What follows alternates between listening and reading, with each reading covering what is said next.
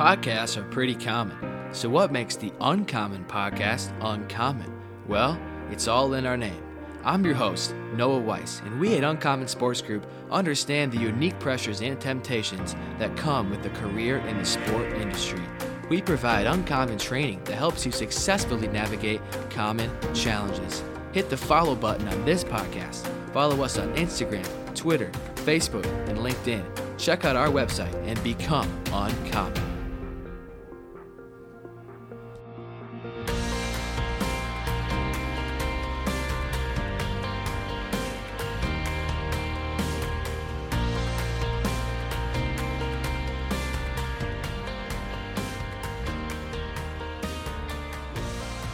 What's up, everybody? Welcome back to the Uncommon Podcast. I'm your host, Noah Weiss, and I am blessed to be here at Northwestern University with Dr. Matt Hill, the athletic director here at UNW. Dr. Hill, how are you? I'm great, thank you. Absolutely. Dr. Hill, it is evident that your priority is to cultivate Christ-centered culture amongst your student athletes and coaches, and in fact, your core values as an athletic department are to place Christ first, invest in relationships, and pursue your best.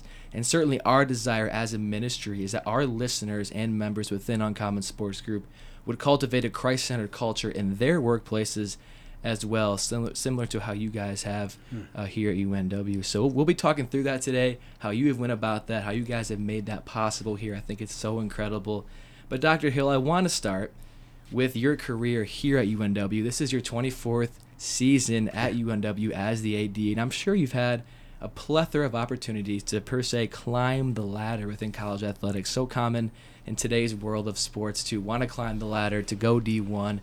But I'm curious, what's kept you here at UNW all this time? Well, they haven't fired me yet, Noah. Number one, they've kept me around here. As an alum, I love this institution. I invested 4 years as a student athlete, but even more so, and looking back at the last 23 plus years, I think it boils down to relationships. Yeah. I think if you were to survey our employees, certainly our athletic staff, it would be, why are you here? And similar question, why have you not taken opportunities that have come along? It's about relationships and form strong relationships, not only with each other in our office and officials and people we meet, but student athletes really energize us in our relationships. I would say students just in general, college students. Yeah. When you get the opportunity to work with Christian college students who are focused on their sport, their craft, their career, their life, yet are also focused on growing in their faith, it doesn't feel like a job. I sometimes joke, I can't believe they pay me to do this. I hope my boss isn't listening. But I don't feel like I've worked the last 23 plus years. I enjoy being at Northwestern. Funny story is when my wife will call me at 5:15 and say, hey, we live a mile away from here. Yeah. There's 4 stop signs to get home from here to my house, and 2 are on this campus. And we're not a very big campus. But she'll joke, she'll say, supper's ready, I need you home in 15 minutes, and don't talk to anybody. Because I on my way out to the parking lot, by the weight room, at practice, I love to stop and chat. And it's about relationships. God's called us to be in relationships. He created Eve so that Adam wasn't alone. Right. He created us so that he had children of his own, if you will, adopted us into his kingdom. And so when it boils down, I think I've been here 23 plus years, and hopefully the rest of my career because of relationships with students, parents, alums, and with many people. It's just it makes my job a lot of fun. I look forward to being at work. I don't know how many people say that. I look forward to coming to work. It's amazing. Yeah. It is amazing, and it's such a blessing. And I'm curious, Dr. Hill, I think so many people miss out on the relational aspect of sports because of that idea of climbing the ladder, reaching Division I. I'm curious, what benefits does a Division III job like yours as an athletic director have as compared to a Division I role? That's a great question. I think there's a big, huge distinctive between the two. First of all, obviously the talent's a little bit better at Division I, depending upon where. But we get athletes that have opportunities to go to Division I and decide to go to Division III because they want to come to an institution like Northwestern. Yeah. I would say a big difference is, our student athletes do not receive $1 for participation. Yeah. They literally are amateur athletes. They want to be here for the right reasons, if you will. Totally. And our coaches can only work with them for a certain amount of time as opposed to Division I. Yeah. So the time that we have with them, or whether it's 19 weeks or 18 weeks, depending upon the sport, is time that we not only craft our skill, if you will, but that's at Northwestern to the 3 core values that you read off at the beginning of your intro, is where we spend a lot of our time also. So the Division III athlete really is somebody who also might sing in the choir. Yeah. They might be a resident assistant. They've got a job. They might be a teaching assistant or lab assistant. They get time to do other things outside of athletics. So it's a much more potentially rounded collegiate experience than somebody who really has their sport as a job and they go to school at the same time. Yeah. It's so cool, too. And I think to your point, there is that aspect of it is amateur athletes, but they also have that buy-in to this university, and it makes your job a lot of fun, right, to be a part of that. Yeah.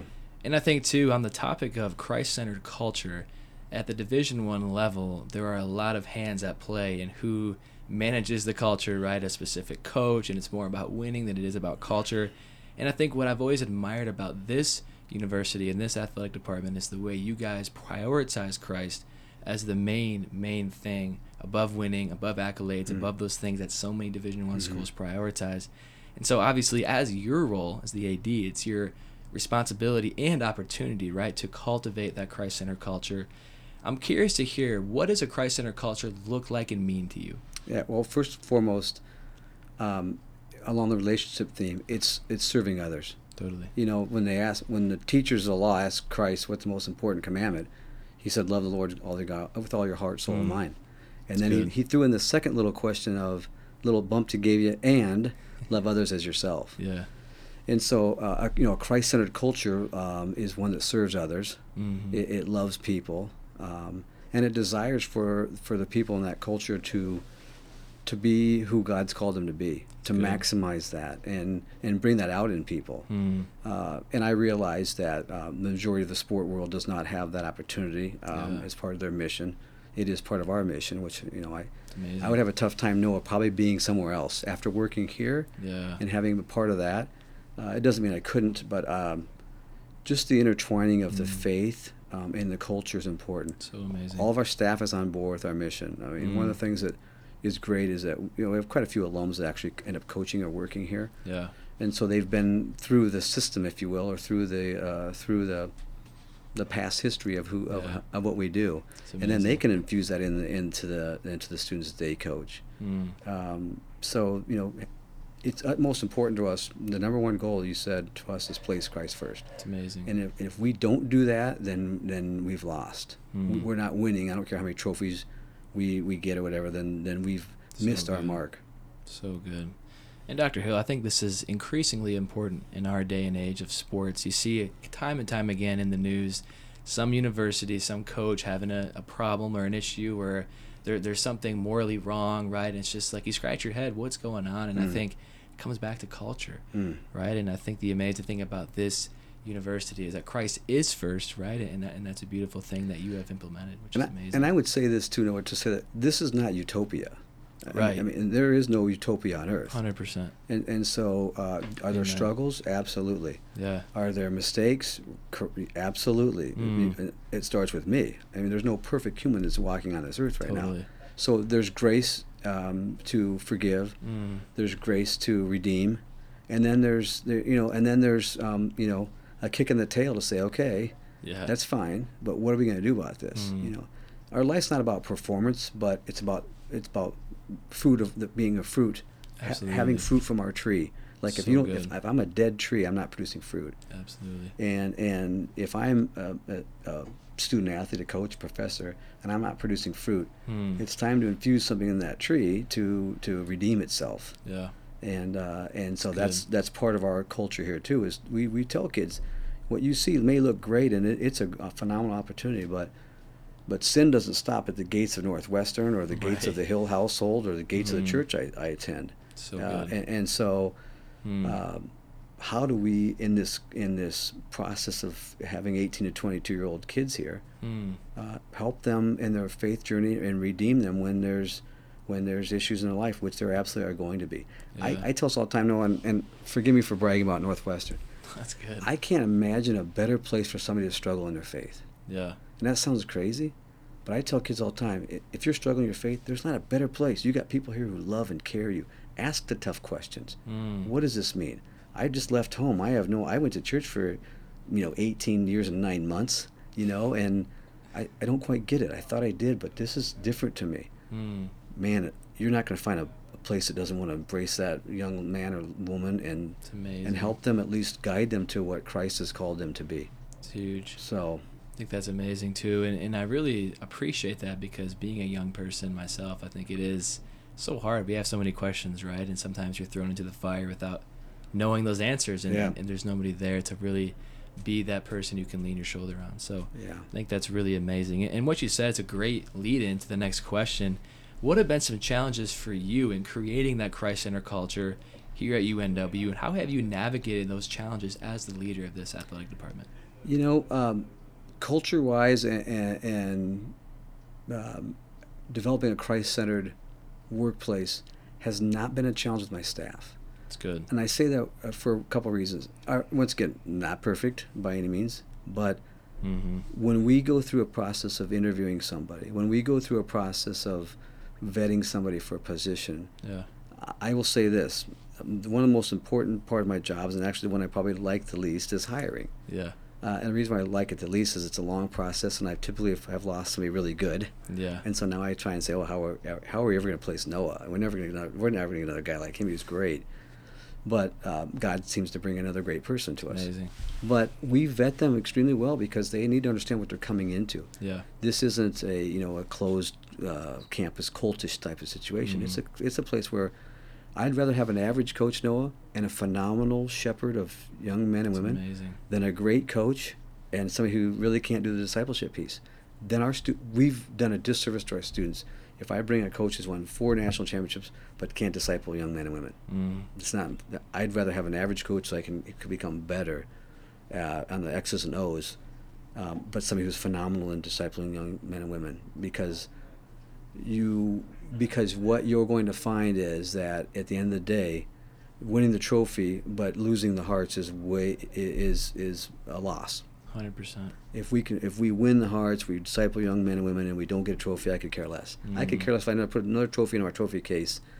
But if we have young men and women who honor Christ in all they say and do, and they leave this institution doing the same out in the world, then that's the best trophy a school, a person could ever hoist in the air. It's amazing. And so I think that to go at your question, though, the toughest part about probably developing a Christ-centered culture is our student athletes. I don't mean that because who they are. I mean it because where they came from. Totally. I went to a public high school in Iowa. No, I didn't have any coaches, I don't think, that were believers that I knew of. And if they were, they didn't challenge me in my faith. And, it's public school. I'm not blaming anybody.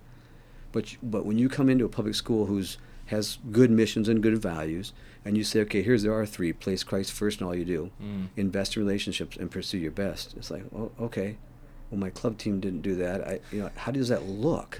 Like I want to do those things, but what does that practically look like out on the practice field, in the game, in the hotel, in the restaurant, and and so that's probably the tougher challenge is having our student athletes understand, buy in, and be at least our first year students. What is this crazy thing I just came to? But we spend a lot of time on that, especially with our first year students and even our sophomores, juniors, seniors. But what does this look like? How do you play it out? And then practically, what does this look like? What does it look like on the field? How do we behave? How do we react? How do we lead, serve? What does it look like? And not perfect. There's times you got to pull a young man aside. After a football game last week, I had to pull a young man aside. I said that's not who we are. I get it. You're hyped up in the game. I get it. You're going one-on-one with the defensive back, but that's not what your actions on the field don't represent the mission of Northwestern. So either we got to figure that out. It's great, or we got to make a change. Totally. Because you represent more than your number on your jersey. You represent Christ ultimately, and you represent this university. And that's good. And it's a good learning moment. That's probably the toughest thing I would say, Noah, is. And it's not tough. It's not hard, but I think it's the biggest challenge because some kids aren't used to it, and it's a little tougher to buy into. 100%. Yeah. So well said, and I really loved how you honed in on the coach part of it and discipleship, right? Because we need leaders, right, in our communities, in our schools, and in our university athletic departments, right? I think we always picture discipleship and we think of church pastor or youth pastor, and totally those individuals are great at discipleship, but the reality is we can have that in our athletic departments, right? And that's why we exist as a ministry, We want our young people to be those men and women who disciple young people. And so I didn't have this question written down, but I'm curious, when you're in that hiring process and you're looking at coaches and staff, what do you look for in terms of discipleship and mentorship that really makes you think that's my guy or that's my gal? Yeah, I think it's first and foremost, I'll go way back again, it's about relationships. Yeah. I want coaches that love their athletes. Literally, our basketball coach says all the time, I want to recruit, this is a funny saying, but it's true, I want to recruit kids I can lose with. Yeah. So that means if we lose, I want to be, that's a kid I can lose with. He's a quality young man. I don't want to have a bunch of powders and kids that can't lose. I want to win, and he's won lots of games. But he wants to. But it's about that relationship piece of it. 100%. And they have to legitimately love that student athlete for who they are. Whether they're the best dribbler in the world or they struggle in dribbling, whether they can throw the ball 60 yards or they can only throw it 30, whether they can run a 4:15 mile or a 5:15 mile. They're all important in God's kingdom, and they've been placed here for a reason. So not good. They may all not play. No, in other words, I was a 5'8" point guard. I was done. My career ended in high school. I wasn't going to play college basketball. Yeah, certainly. But our coaches realize that the kids have made a commitment to be here. First and foremost, love them. You'd be surprised at the challenges kids have. And maybe you know this. Yeah. I mean, you're a young person yourself. The challenges in life have always been difficult, right? I had a rough upbringing in a sense of life and dysfunction family, but I think there's probably more pressure now than there ever has been on people. And the divide that we see in our world is even bigger. And so as a young person, there's a lot of weight on people's shoulders right now, and what they see each and every day. Our coaches can be, somewhat of a foundation for them, a cornerstone for them, a rock for them in this journey of life. And I think it's something that does weigh heavy on our coaches at times because they get some really tough situations in life. But through God's grace, we work through them, and our students, they flourish hopefully at the end of their first or second or third year here. It's amazing. And I love what you said is you have to love your athletes as a leader and as a coach, right? It doesn't matter if you're in administration or if you're on the field coaching those athletes. It's about loving the individuals that are here and that are in the program. And I think we've to some extent lost that, and I think it's become more, what can you do for me before I actually appreciate you?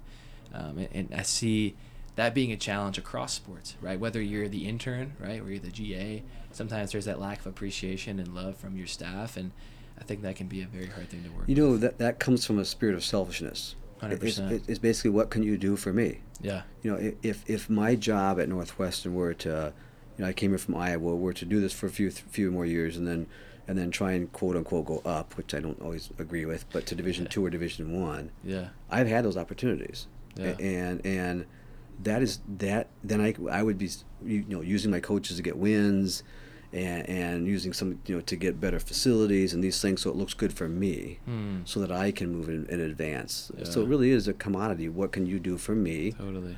If it's the opposite, what can I do for you? That to me is, first of all, it's a Christ-like model, is what I can do for you. But it also, I think it'd be a shallow life if it was always about me. Because eventually, then there you are, Division I. I remember a story. We had a chapel speaker here, David Wheaton. Do you know who David is? I do not. David Wheaton, yeah, because he's a little older guy. David Wheaton was a tennis player back in the '80s, from I believe it's from Minnesota here. Yeah. And kind of getting up through ranks. That was when Jimmy Connors and a guy named Bjorn Borg were really good, and I can't remember the guy from Germany. Really, Boris Becker was coming in. This is the early to middle '80s. Yeah. And David got invited to what's called the Grand Slam final. So anybody that won the French Open, U.S. Open, Australia, or Wimbledon, those four, I think the four finalists, they had 16 people that came in, and they played for the ultimate champion. Oh, that's cool. And I think David won it one year, if I'm not mistaken. And I remember him saying he was at center court. Back then it was a $1.5 million payoff, which was big. And he said, I sat there and I got the trophy and I looked up after 10 minutes and everybody was gone. I looked around the whole place and it was like, that was it. Now we're on to our dinner or our next thing. He goes, I remember at that time how short-sighted winning and being about myself was. So good. Like they're gone. It was only about that moment. And now what? If you're serving others, that moment doesn't go away. So and good. you multiply yourself, right? We hope that kids leave this institution and go coach and go teach and be a lawyer and in the radio station or whatever. Yeah. And you've invested in the future, which I know we'll talk about a little bit later. Yeah. But that is, it's the mindset I think that you have. Back to your amazing. question, it's not what you can do for me, but what can I do for you? Yeah. And I think ultimately, It's if we're to please Christ, that's what He would tell us to do anyway. Yeah, 100%. And going back to even Christ-centered culture, that's what it's all about, right? It's serving one another faithfully and selflessly, which very hard to do, right? Yeah. It's so easy to say it now, and then you leave here, and it's like, well, how do I do that, right? I so Right. badly want to just please myself and serve myself. But I think the more that you create that culture, the better long-term that you are going to or the better things will provide for your young people long term. And you think about discipling young people is amazing, because once they leave, they disciple other people, and those people disciple other people. It's this web of you're sending out kingdom leaders that God will use to have an incredible impact. Started with 12. Yeah. And look where we are today. It's amazing. So that's right. It's truly amazing. And Dr. Hill, you kind of talked about this a little bit, but it can be so hard to keep the main thing, which obviously is Christ, the main thing in sports, right? There's so many things pulling our attention away, the hours that are often expected to work, the demands to win or to be successful, right? Especially outside of a Christian university, the mindset can be just win, win, win all the time. How have you kept Christ the first priority with your staff and with your athletes, despite the temptation to prioritize winning or even academic success? Yeah. That's a great question, because I'm very competitive. And I'm not young anymore, but I'm very competitive. When I played racquetball, I wanted to, I could still beat the young guys at racquetball or something. When I was a runner, even when I go out and run now, I look at my watch and I'm like, really, that's how fast you run? I'm competitive. Yeah. I want to win. There's absolutely, and I want to hire coaches that want to win. I don't want to hire somebody that doesn't want to win. Yeah. But I've realized the longer I've been on this earth, what's really important in life. That's good. And what's fleeting, and what the Bible says is fleeting, and really what's eternal. And I think you have to have an eternal perspective on, I don't care what position you have in life, what role you have, what your career is. And it can be in quote unquote the secular world, but you have to have an eternal perspective. I think I've learned that over time. And I remember my first coaching job. I was probably a basketball job. I was probably not a very good coach, because I had modeled behaviors of the coach that I had, and I didn't like him. I wasn't horrific, I wasn't bad, but I remember sitting there saying, well, I don't want to coach that way anymore. It's really not who I am. It really isn't who Christ has called me to be. And I realized really what was more important was the development of a program as opposed to coaching a team. There's a big difference in that. And in your next podcast sometime we'll talk about the difference of development of a program as opposed to coaching a team. Yeah. But I'd say this all the time. After the game, we have to ask ourselves 3 questions, Noah. Did we win the game? That's the 3rd question we ask. Yeah. Okay, important? Sure. Did we disrespect our opponents? That would be the 2nd question we ask.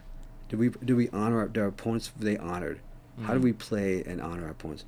The most important question that we ask after game number 1 is, do we honor Christ? That's good. If we did the first 2 and the bulbs were less on our side than the other side of the scoreboard, I think we won. Yeah. We may not take home the trophy that day.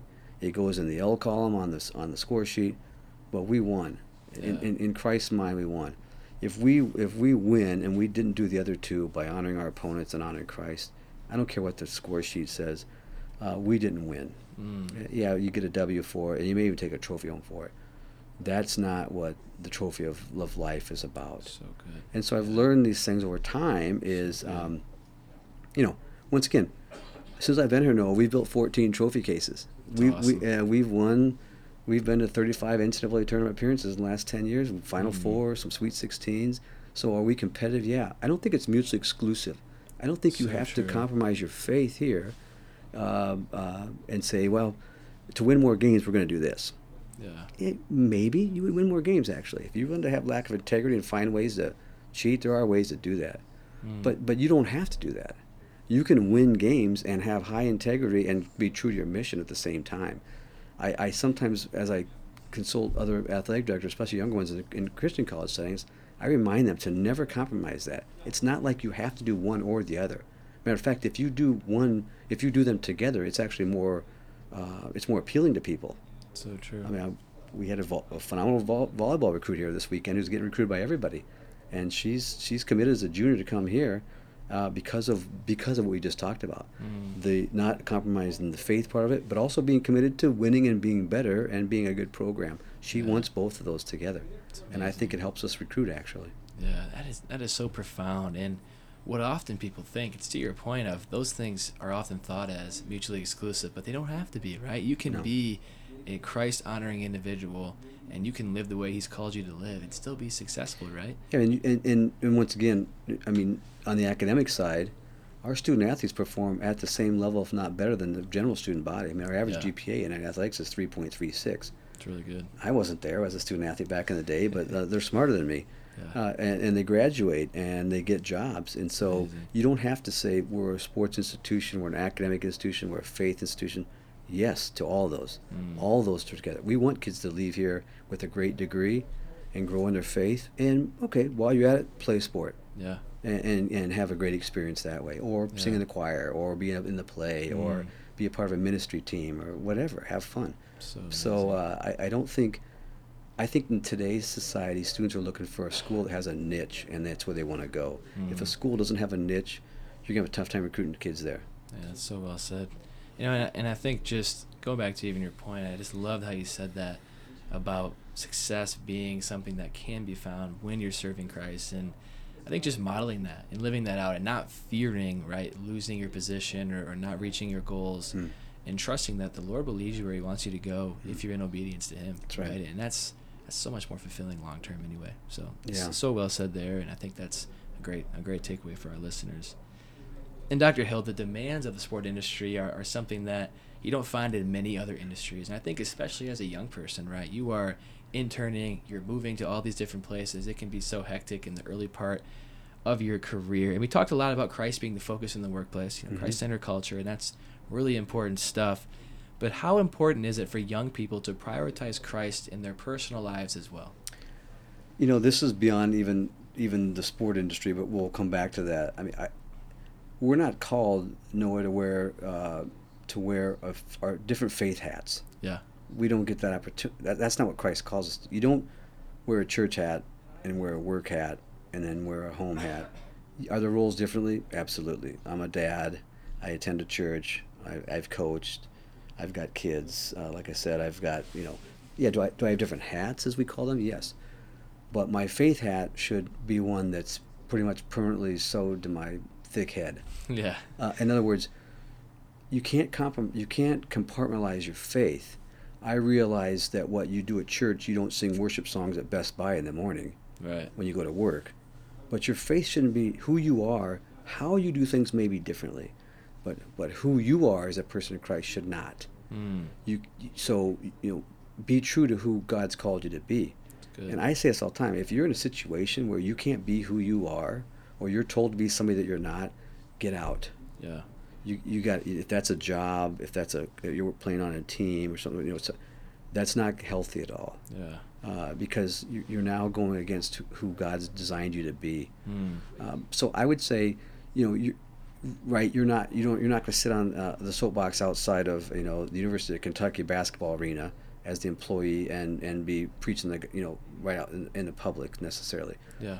But there's ways that Christ can infuse your faith and opportunities at any institution, any school, any job that hangs strong to your faith. You'll be rewarded way more for that than you will be for compromising your faith. Totally. You may end up saying, if I just do these things or I don't say these things, then I might end up as being the associate AD here, or I might be this basketball coach, or I might be a manager at this particular store, or whatever that might be.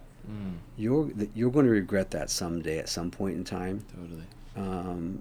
Well, hopefully you do, because it means that you've been convicted by the Holy Spirit. Yeah. Or I tell kids all the time, we're really only a few decisions from kind of throwing away our faith. Yeah. And not to scare anybody, but I'm the same way. I mean, I'm a few decisions away from really, really compromising my faith. Yeah. So hold your faith strong in your hands and know that Christ's guiding you, but know that it's like an egg too. If you drop an egg, it could crack. Yeah. And so hang tightly onto your faith. Don't let somebody steal the egg from you and crack it. So good. Not sure that's exactly what we're getting, but I feel like if we feel like we can't be who we are, I'd question my faith at one point in time. Do I really trust God? Yeah. And number two is, I think it would be an unhealthy situation for somebody to be somewhere where they don't feel like that their faith can flourish. Totally agree. Public, private, Christ-centered, not Christ-centered institution, or employment. So well said. And I think that's a great takeaway too, because there's so many job opportunities that I think young people can strive after and take. And I think the way to weed that out from a Christ-centered perspective is, where can I be most authentically living out my Christ-centered convictions and values? Yeah. And that's getting harder in the secular world, Sure. especially in secular institutions. But the reality is, if you're under a good, honest leadership, that should be something you're able to do. Yeah. And to your point, you don't have to be preaching in front of your entire staff every day, but you can live it out in your actions, in your words. I always say relationships outside of the workplace are very valuable. You take a brother in Christ in your office to lunch, and you share in that setting, right? That's a more personal, intimate setting. And so there's different avenues that God can use your faithfulness to get the gospel out to people in your organization. I'd also say, to add that, Noah, the Scripture says that we're all ministers of the gospel of Christ. Amen. I'll have people say, I wish I was involved in ministry like you are at Northwestern, or you are at Fellowship of Christian Athletes, or you are Athletes in Action, or you are, at Uncommon. Well, maybe you're not in the ministry, but you are a minister of the gospel of Christ. We're called a royal priesthood. We're all considered priests in Christ's eyes. Yeah. We're ministers. We're pastors. We're shepherds. So don't think that you're not involved in a ministry. Yeah. Your ministry might be to the department you work with at Target. Yeah. Your ministry might be the department you work with at University of Louisville Athletics. Yeah. Or Northwestern or whatever. Like, don't think that you're not involved in ministry. I had a good friend who's a pastor in Bloomington, my best friend, and we often say that ministry is not. You can think it's vocational, and sure, but ministry is who you are and where God's placed you to minister to people. Totally. And it could be your own family in certain situations. It could be your workplace, but don't compartmentalize my faith and my ministry with, I only teach Sunday school on Sunday and then I don't minister. That's not necessarily the case. Look at your whole life as a ministry of Christ, and opportunities that may arise, they may be right in front of you, and we're not even paying attention to those. So true. There's those spheres of influence, as I call them, family, friends, coworkers, that we're always around. And I think if we really process how many of those people don't know Christ, there's a lot of ministry to be done in our own lives. Completely. Right? It will never be done until Christ returns. Absolutely. And it's just an encouraging thought, too. And I always tell our listeners, right, you want to work in sports. That's so amazing. But don't forget your first and greatest call, which is to make disciples of all nations, right? Yeah, great. Last words are important, right? And Jesus' last words in Matthew 28 are, go make disciples, right? It's not the great suggestion, it's the great commission. That's we right. have to go and do this in our lives every single day, and it's not easy. It's uncomfortable. That's right. It's sometimes difficult, but the Holy Spirit is with you. It guides you. In that same Matthew 28 passage, Jesus says, I am with you always till the end of the age, and just keeping that top of mind, I think, is so key. Good point. That's well said. And Dr. Hill, a lot of our listeners are just starting their careers in sports, and they probably hear you as somebody that is a great leader with a Christ-centered culture, and they're like, I can't do that in my present situation. I'm just an intern. I'm just a GA. I'm just a manager.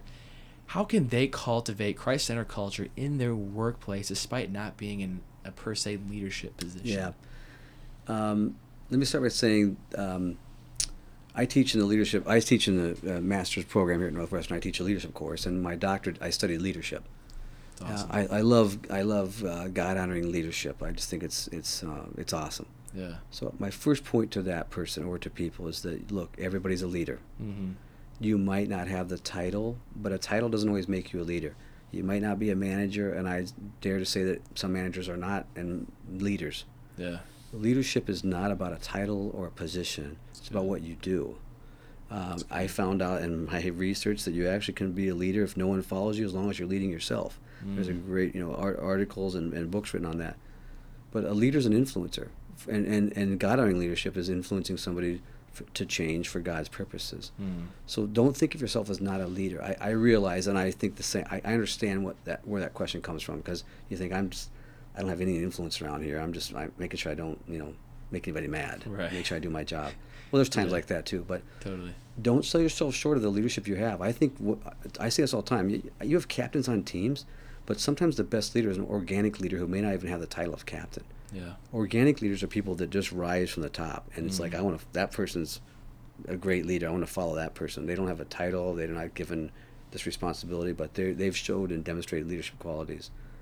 And Colossians 3:23 tells us what to do. It's to honor. It's to work for God, not for man. Good. If you focus your life on working for God, all the other pieces will fall into place. So and if you good. feel like you're working for God, you're going to do a good job. You're Mm. going to be on time. You're going to be loyal. You're going to be honest. You're going to have integrity because good. you're working for God. He's your boss. It's signing off on your paycheck, if you will. Mm. And thus the man, the woman in this case, whoever it might be, will be pleased, because if you're honoring God in your work, you're obviously your standard is higher than man's standard, because it's God's standard. Absolutely. So don't sell yourself short on your leadership qualities and abilities. And here's what I say. I had an athletic chapel the other day where I told kids there's a great Andy Stanley podcast on the roadmap for success. I really like it. Mm. And what he does is he gives us some points there. And one of the things he says in there is, where do you want to go? What's the map that takes you there? And who's been there before you? Mm. So if you want to, let's philosophically say that you want to be here, think of a road map. And, we got Google Maps now. Back in the old days, when I was a kid, you actually have to look at a map. And you'd say, okay, and then you got flip pages because you went to the next state and flip a few pages. You actually had a map, and you mapped out how you got to Albuquerque. Mm. And you knew the path to take, and then you got there. Well, I say the same thing now, and this is what Andy says. If you want to be somewhere, find out who's been there. When we went to Utah to do the 5 state parks with my family a few years ago, to hike all 5 state parks, it was great. I knew somebody that went ahead of me, and he said, hey, you got to, at this park, do this. At this park, you got to do these things. Here's some great restaurants. Stay at this hotel. It made our plan way easier, and I followed his plan ahead of me. So instead of me weaving around doing all this research and stuff, he said, this is a great plan. I've shared with other people who've since gone. But basically, the roadmap for success, one of the points would be find out where do you want to be? Mm. What map takes you there? What path takes you there that you think? That's good. Of course, it's Christ's path for us. Yeah. And who's been there? And then say, hey, Noah, you've been to Albuquerque. What should I do when I get there? How do I get there? What are some things along the way? Mm. And so I think that if you're young, find a good leader. It's good. Find a good leader and say, hey, share some life lessons with me. Share some wisdom with me. I want to be an effective leader for Christ, and wherever I end up. What's the roadmap for success? And how do I get there? You've been there. You're doing it right now. It's so good.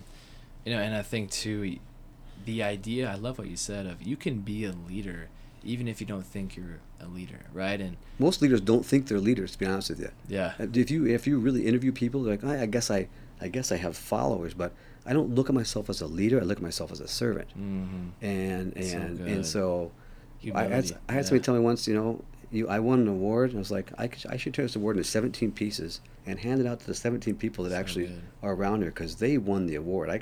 They gave it to me, but I wouldn't be anywhere if it wasn't for these 17 people. So good. So leaders should look themselves as servants. Yeah, okay, call me a leader if you will, but I want to be a servant. Mm. And I think that's a model that if you serve others, you are a leader. That is amazing. And you will get recognized in the world, whether it's in ministry or not. You'll get recognized as a leader if you serve others. Mm. And think about the words of Jesus, right? The Son of Man did not come to be served, but to serve and give his life as a ransom for many. We have the model right in front of us. It's amazing. And That's right. You think about, too, this always blows my mind, the power God has, right? The authority God has as the creator of not just earth and humans, but the entire universe, right? Like, beyond powerful.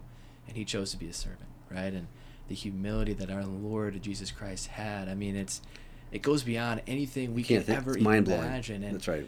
And then that's why I think the sport industry is a tremendous place to be a servant, right? People are looking for, as you said, leaders who are willing to do that and serve. And you'll be a better leader if you're serving, right? And you're giving yourself away to others. And I always say this too, you can control the macro culture, right? Which is that's probably more your role, right? The macro culture of the entire athletic department. But then there's little micro cultures, right? The weight room culture, right? The locker room culture, the manager's culture, right? It doesn't matter.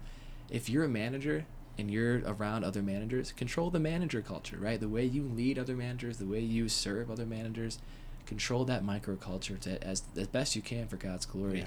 And I think in that sense, the macro culture will improve as well. So Yeah. I think just really processing that. Where has God placed me? What is my community and sphere of influence that I can impact in the sport industry and otherwise?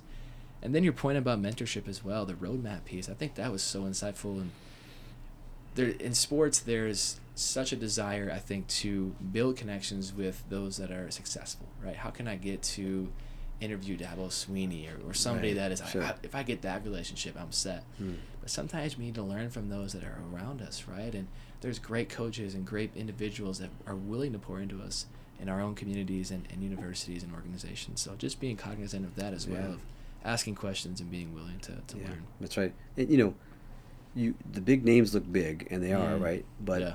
put that big name at a small Christian school Yeah. and take the name away, they're just like the coaches we have here. 100%. They're great coach. Not knocking any of the great coaches out there for Division One, NFL, whoever. Yeah. But it might actually be harder to coach at a small Christian school Agreed. than it is to coach at Kansas. Agreed. You got no name. You don't have the facilities. You don't have the staff. You don't have the money. And you got to recruit kids to come to school and pay for it. Yeah.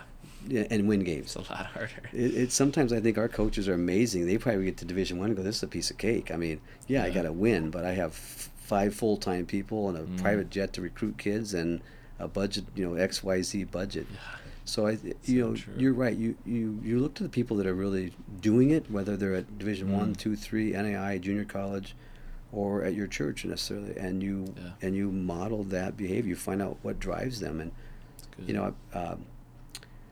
the person that hired me here at Northwestern, he said something to me that was really important. 2 things. He said, first of all, it's never dull, which is funny because we'd say that around here all the time. Yeah. Something pops up and say, it's never dull. But number 2, he says, where God directs, God protects. Where God has you is where God has you. You are there. Yeah. Be content where you are for now. You can always be looking for the next opportunity, if you will. And that's fine, but at some point in time, you need to be content where you are and realize there might be other opportunities out there for you. Yeah. And I think where So God good. directs, God protects. And so you can be a leader wherever you are, whether you work in the equipment room Yeah. at an NBA team or whether you're the assistant coach at an NBA team. Yeah. God has you there for a reason. 100%. You got to bloom where you planted, right? And, That's right. And right where God has us. And I think that's honestly really cool too. You even look at in the scriptures. I love Paul. Paul's one of my favorite, obviously, characters of the Bible or people of the Bible, and just how long it took for him to actually jump into ministry. He was willing to learn, right? He learned in, I think it's Acts chapter 11 or 10, when he learned from the other apostles before he actually jumped into his ministry. Right. He actually tested his gospel with theirs to make sure it was correct, right? And he was like, hey, I want to learn from you guys to make sure I'm doing this the right way. That's right. Amazing, right? And even his patience to bloom where he was planted. So I think we can even learn from the old saints of the old days. So, yeah, so well said, and I think that's just a tremendous lesson. Lastly, Dr. Hill, I love this question. I'm excited to hear what you have to say. What is the biggest lesson you have learned in your 24 years here at UNW, and what can our listeners learn from it? I thought about that question, though, as you gave me these ahead of time just to take a look at them. And I struggle with it. And you would think, wait a minute, how would you struggle with that? I've learned so many lessons. I've met so many wonderful people. I've been poured into by so many people. But if I cannot, continue to bang the drum, if the drum it still has the drum head on it, love people and lead them. So Christ did. Yeah. He loved people and he led them. So good. That's the calling here. I feel like that's what's been taught to me over time is love people for who they are and all the messiness of life and the joys of life, and then lead them. We've been called to lead. So once again, let me flip it again. So serve them. I say lead them, and the way that you do this by serving them. You guys make some decisions at a time. You are the leader. Like, what's the answer? Yeah. But you involve them in that answer. So You good. lead them. So I think number one is love people. Don't compromise who you are and your faith. It's amazing. Don't sell out. I tell kids in their dating relationships, don't sell out. Yeah. It's easy if you're looking for love to find love and realize that it's not Christ's love. If you find that person that loves Christ more than they love you, snatch them up. Yeah. because that's the person that you want to spend the rest of your earthly life with. And you don't have to get married. I'm not forcing people to do something here. What I'm saying is that don't compromise your faith for anything, for relationships, for a job, for a paycheck. Stand strong in it. Do what you love. It won't be a job. I had some jobs in life and I had to pay the bills. They were jobs. I still actually kind of enjoyed them. It was my ministry at that time. But I knew that's not where I was going to end up in the long haul of things. And my career path is a windy road to where I ended up here. There's no direct path to be an AD. Right. And I'm glad, but I didn't go any traditional route to get it to be an AD either. But do what you love. It's a calling that way. It's not a job necessarily. You might have some jobs along the way, I get it, but find out what you're really passionate about, what God's designed you to be, and do it. But I think the bonus one, if you have the first commandment, the second commandment that Christ said, I think it's be humble. I see this all the time, like, I'm not as big a deal as I think I am. That's so good. You're not as big a deal as you really think you are. It's sometimes I joke when I'm out of the office. I've been in Indianapolis for the last couple of weeks at NCAA headquarters for some meetings, and like I sometimes think the office runs better with me out gone. You know what I mean? So I joke that the kid's gonna be up pretty soon. They're gonna realize they don't need me around here. Right. But I'm not putting anybody down, but you're really not as big a deal to others. You're a big deal to God. Totally. So you're a really big deal to God. Remember that. Yeah. You are deeply loved when you're having tough times and discouragement, when you're having joy and life's going well. Just remember that you are a big deal to God. And in your job, stay humble. Honestly, I say, I'm really not that big a deal. I'm just a person doing a job and serving God. Remember that. Stay humble. It's not about me, as we said earlier.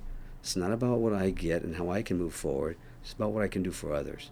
I think if you remember some of those principles in life, you'll have a fulfilling career. I think you'll have a fulfilling career, and it may have some zigs and some zags in there, but I believe if your focus is on the right things, where God directs, God protects. Yeah. If your focus is on Him, you're going to succeed. It's amazing. My definition of success, if I ever hire you, Noah, for a job, you come coaching for me, I'm going to ask you this question. Ask every coach this question.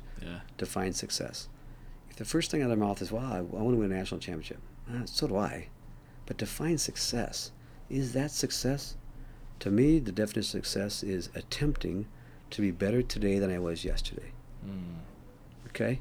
Attempting to be better. So was I a better dad today to my 3 kids? Was I a better husband today? And when I say better, I don't just mean a checkbox but did I attempt to be a godly man today more than yesterday? No, I didn't. Okay, I wasn't very successful today. Okay, there's tomorrow. I mean, was I successful at my workout regimen? No, I missed today. Okay, you didn't succeed today. It's okay. You're not a failure. But if I attempt to be better, I'm moving forward. I want to be a better dad, husband, follower of Christ, employee, friend, neighbor. That's good. Have that as your mentality. Take little steps. Don't go from never being a coach and wanting to win the state championship in year 1. It's not going to happen probably, unless you inherit a really good team. Just take baby steps. I want to be a better team than I was last year. Well, how are you going to do that? I want to be a better dad than I was. I want to be a better employee, follower of Christ. And I use the term better because I don't want it to be a performance thing. But I'm attempting in my life to improve in all my areas of my life. In some boxes I check off it was a successful day, and other ones that really wasn't a very good day. I didn't do so great. But I think stay humble and serve others, and God's got great things in plan for people. Jeremiah 29:11. I have plans for you. I have plans for a hope and future for you. The scriptures aren't fake. They're not. It's not just words. Like, that's what God has for us. Go claim it. So good.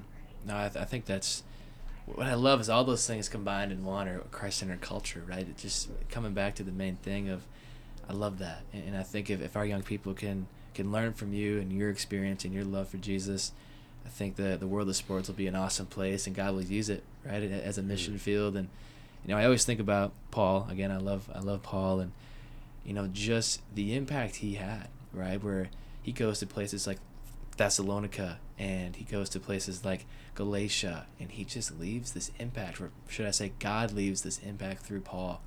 think about what God can do through us today in our workplaces, in our environments, for His glory and for the mission of the kingdom advancing. So, Dr. Hill, it was more than a pleasure for me to be here today. I really appreciate your time, and I'm praying that these words impact God's kingdom and our listeners. Thanks, Noah. I appreciate your ministry you guys have, and I've been blessed by it myself. If you want to get involved with Uncommon Sports Group and the mission that we are on to help you navigate the sport industry as followers of Christ, apply for our academy on our website at uncommonsg.org. That's uncommonsg.org. Be sure to catch new episodes of the Uncommon podcast every Thursday at midnight Eastern Time, as well as the full video episodes on our YouTube channel. Until next time, we pray that you will strive to be uncommon by glorifying the name of God in whatever you may do. See you next week.